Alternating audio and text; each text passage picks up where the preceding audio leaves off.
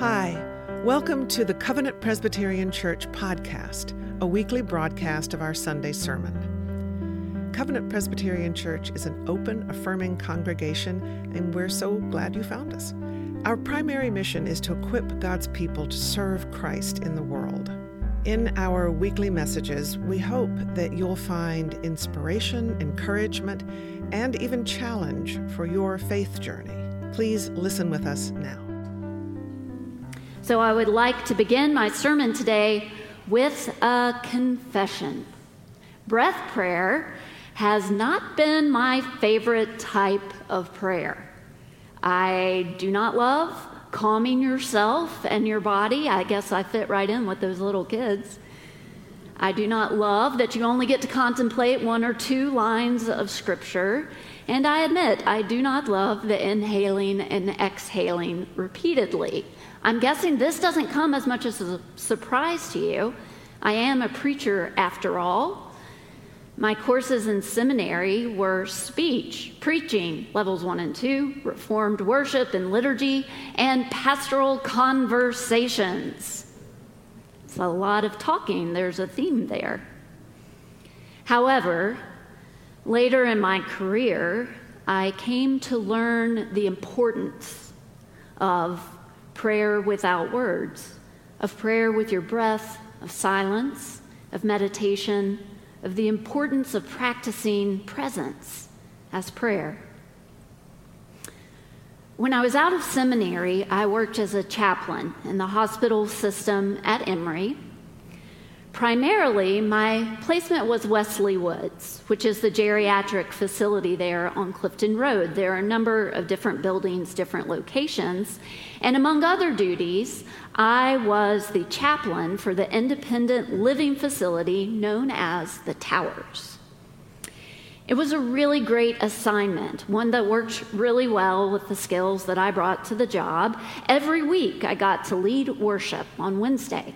Had a brief sermon, offered prayers, we sang songs, also did plenty of visits, officiated my fair share of memorial services, and planned special gatherings and offerings. One of those programs was a meditation practice group.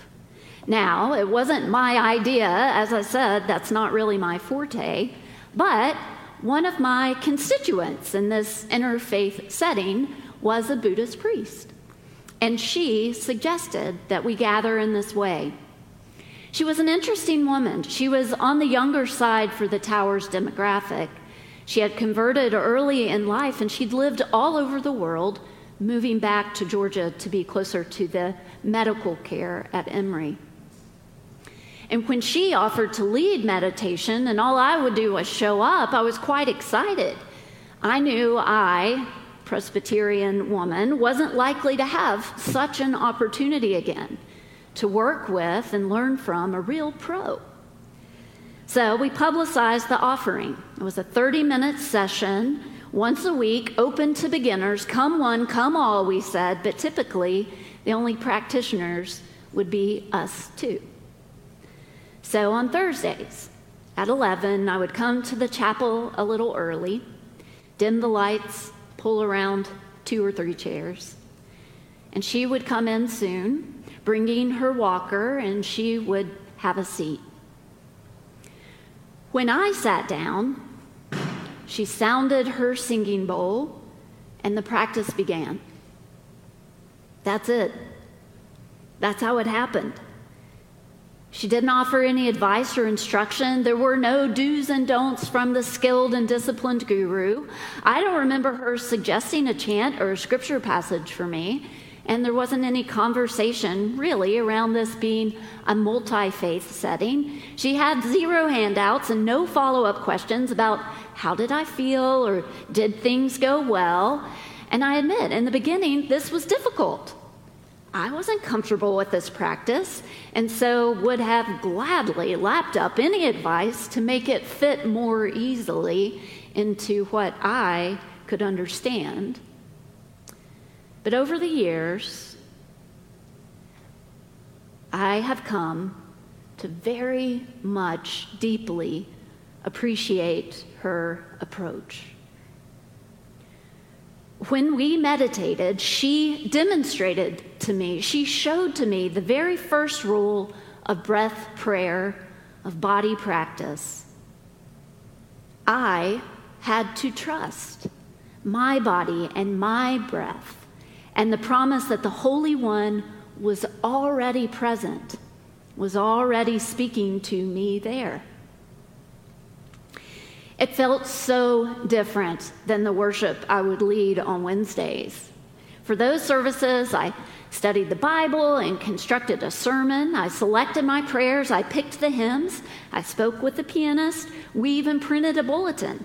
I was the religious leader mediating the divine to people in need of a word. And fresh out of seminary, I came by this churchy approach honestly. I'm a trained minister, ordained in the Presbyterian Church, and the denominational processes and the seminary training reflect the history and tradition of the more Western world.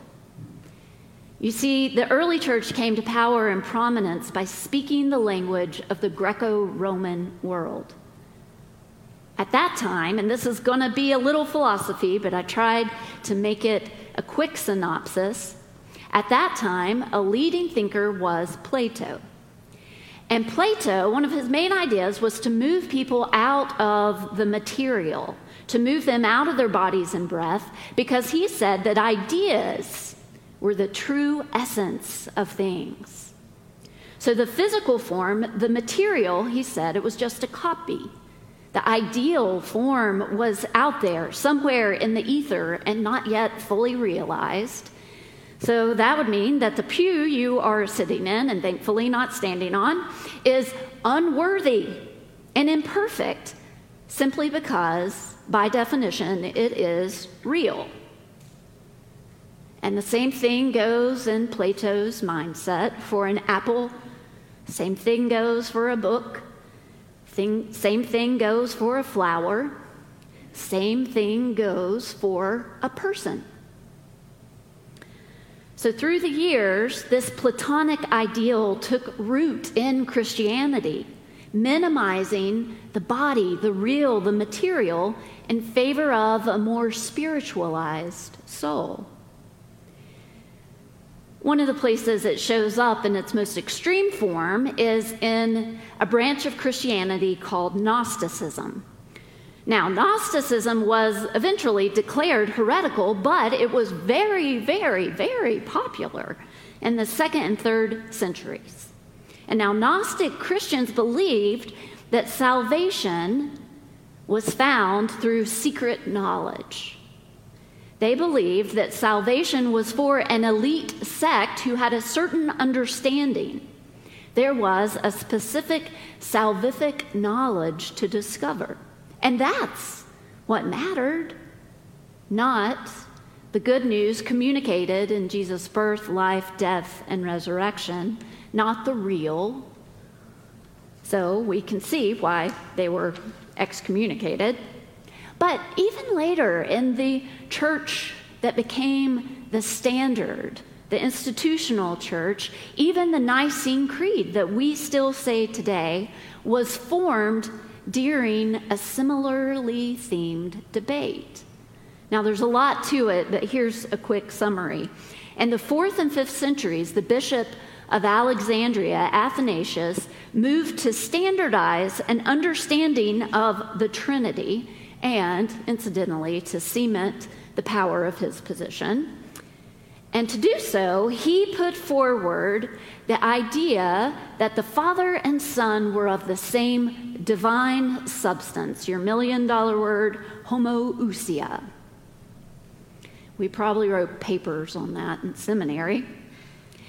And it was those who considered Christ's finite, more human existence, like Arius, the Arian controversy, they were exiled and excommunicated and more.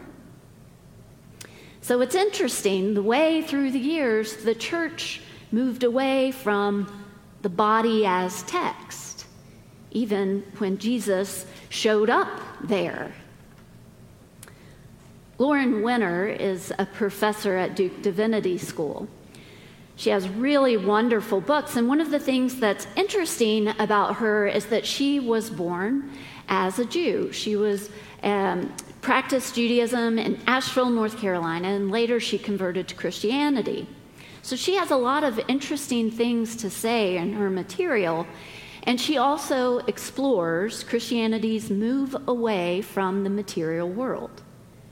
In her book, Mud House Sabbath, she says that we've lost something important because we Christians stepped away from the Jewish tradition in which Jesus himself was immersed. Judaism held the body was a gift in creation. God deemed humans' bones and blood from dirt and all as very good. So while in the Greco-Roman world, the essence of a human being was a soul housed in a human body, in Judaism, a human being was a body animated by a soul. Calling Christians back to an appreciation of the material from those roots in Judaism, Winner says, bodies are not merely trappings, they are the very stuff of us. Now that'll preach on a day like today when the topic is breath prayer. Steeped in our traditions, it's important to remember that our wisdom in other ways. We need the reminder that there aren't special skills or a set of secret knowledge or even patterns of language that gain us access to the Holy One. Might we be ready to hear that what we need to pray, we already know, we already have, here in our bodies, in our breath, in our world. And here's the wild thing. The Bible certainly supports that approach. I mentioned in Genesis, Scripture says that God pulled us up out of the dirt and breathed life into us and called us very good. And then in the fullness of time, when God came to earth, Jesus took up human form, a body, our very lives, our very flesh, holy one. And don't the Gospels show us? Don't they show us that bodies mattered to Christ?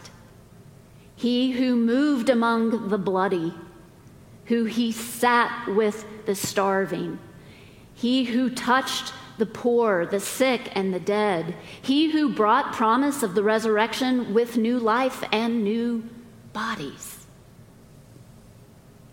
The scripture passage for today is from the Gospel of John. And this gospel is often considered the most Greek of the Gospels. Scholars who study this, they point to the fact that there's loftier language in the Gospel of John. There are complex ideas. The metaphors of the I am statements are only found in this gospel. I am the way and the truth. I am the true vine. I am the light of the world. There's also in the Gospel of John a dualism that's very Greco-Roman, a lot of light contrasting with dark, and yes, the body versus the spirit. So then, isn't it interesting, this ending of the gospel that we just read? Do you remember? Jesus, even in the Gospel of John, this Greco-Roman influenced text, Jesus speaking to the disciples for the very last time, it's after his death and before he ascends, Jesus in John is quick to point out that he is not just a spirit. Jesus is quick to point out that he is not an idea. He is not just a soul. He is a body. So he stretches out his hands and he shows them the holes. And he turns around and shows them the gash in his side. And a few lines later, when Thomas doubts his presence, Jesus doesn't say, well, why don't you think about this? Or maybe you might wonder about that. No, what Jesus does is say, Thomas, touch me. And he holds out his hands and he says, here.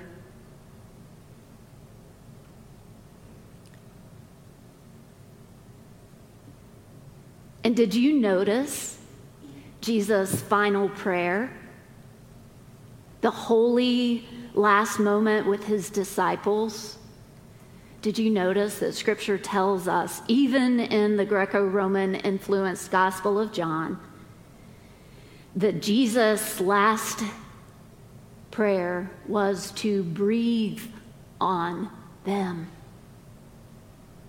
Receive the Holy Spirit, he said, offering peace and forgiveness in his breath in that final prayer. Trust me, this gospel could have gone a different way.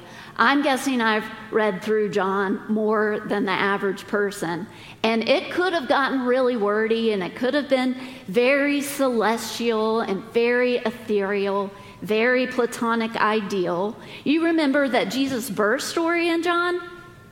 No manger, no Mary. In the beginning was the Word, and the Word was with God, and the Word was God. And out of all the Gospels, the talk that Jesus offers before he goes to the cross to die, it's chapters and chapters and chapters long. Jesus is pretty wordy and lofty in the Gospel of John. But at the conclusion, the echoes of Plato and the other orators are gone. And here is what we see in the final scenes. And it is a good reminder for us today, even those of us who don't always love breath prayer. Jesus appears in the flesh, in the body. And from deep within his wounded and wise flesh, he breathes. And so sends the Holy Spirit peace and forgiveness to his disciples in this, his final prayer. So today, with all due respect to the Western traditions that have shaped us in the language of the Greco-Roman world, we reclaim the ancient Near Eastern soup of Judaism of Jesus, to remember the wisdom of our bodies and the meaning of our breath and prayer. So may we trust that we have what we need, that the impact of the incarnation is divine, an imprint on our bodies, and the Holy Spirit in our breath, in our prayers. Thanks be to God. Alleluia. Amen. Thanks for listening to the Covenant Presbyterian Church podcast.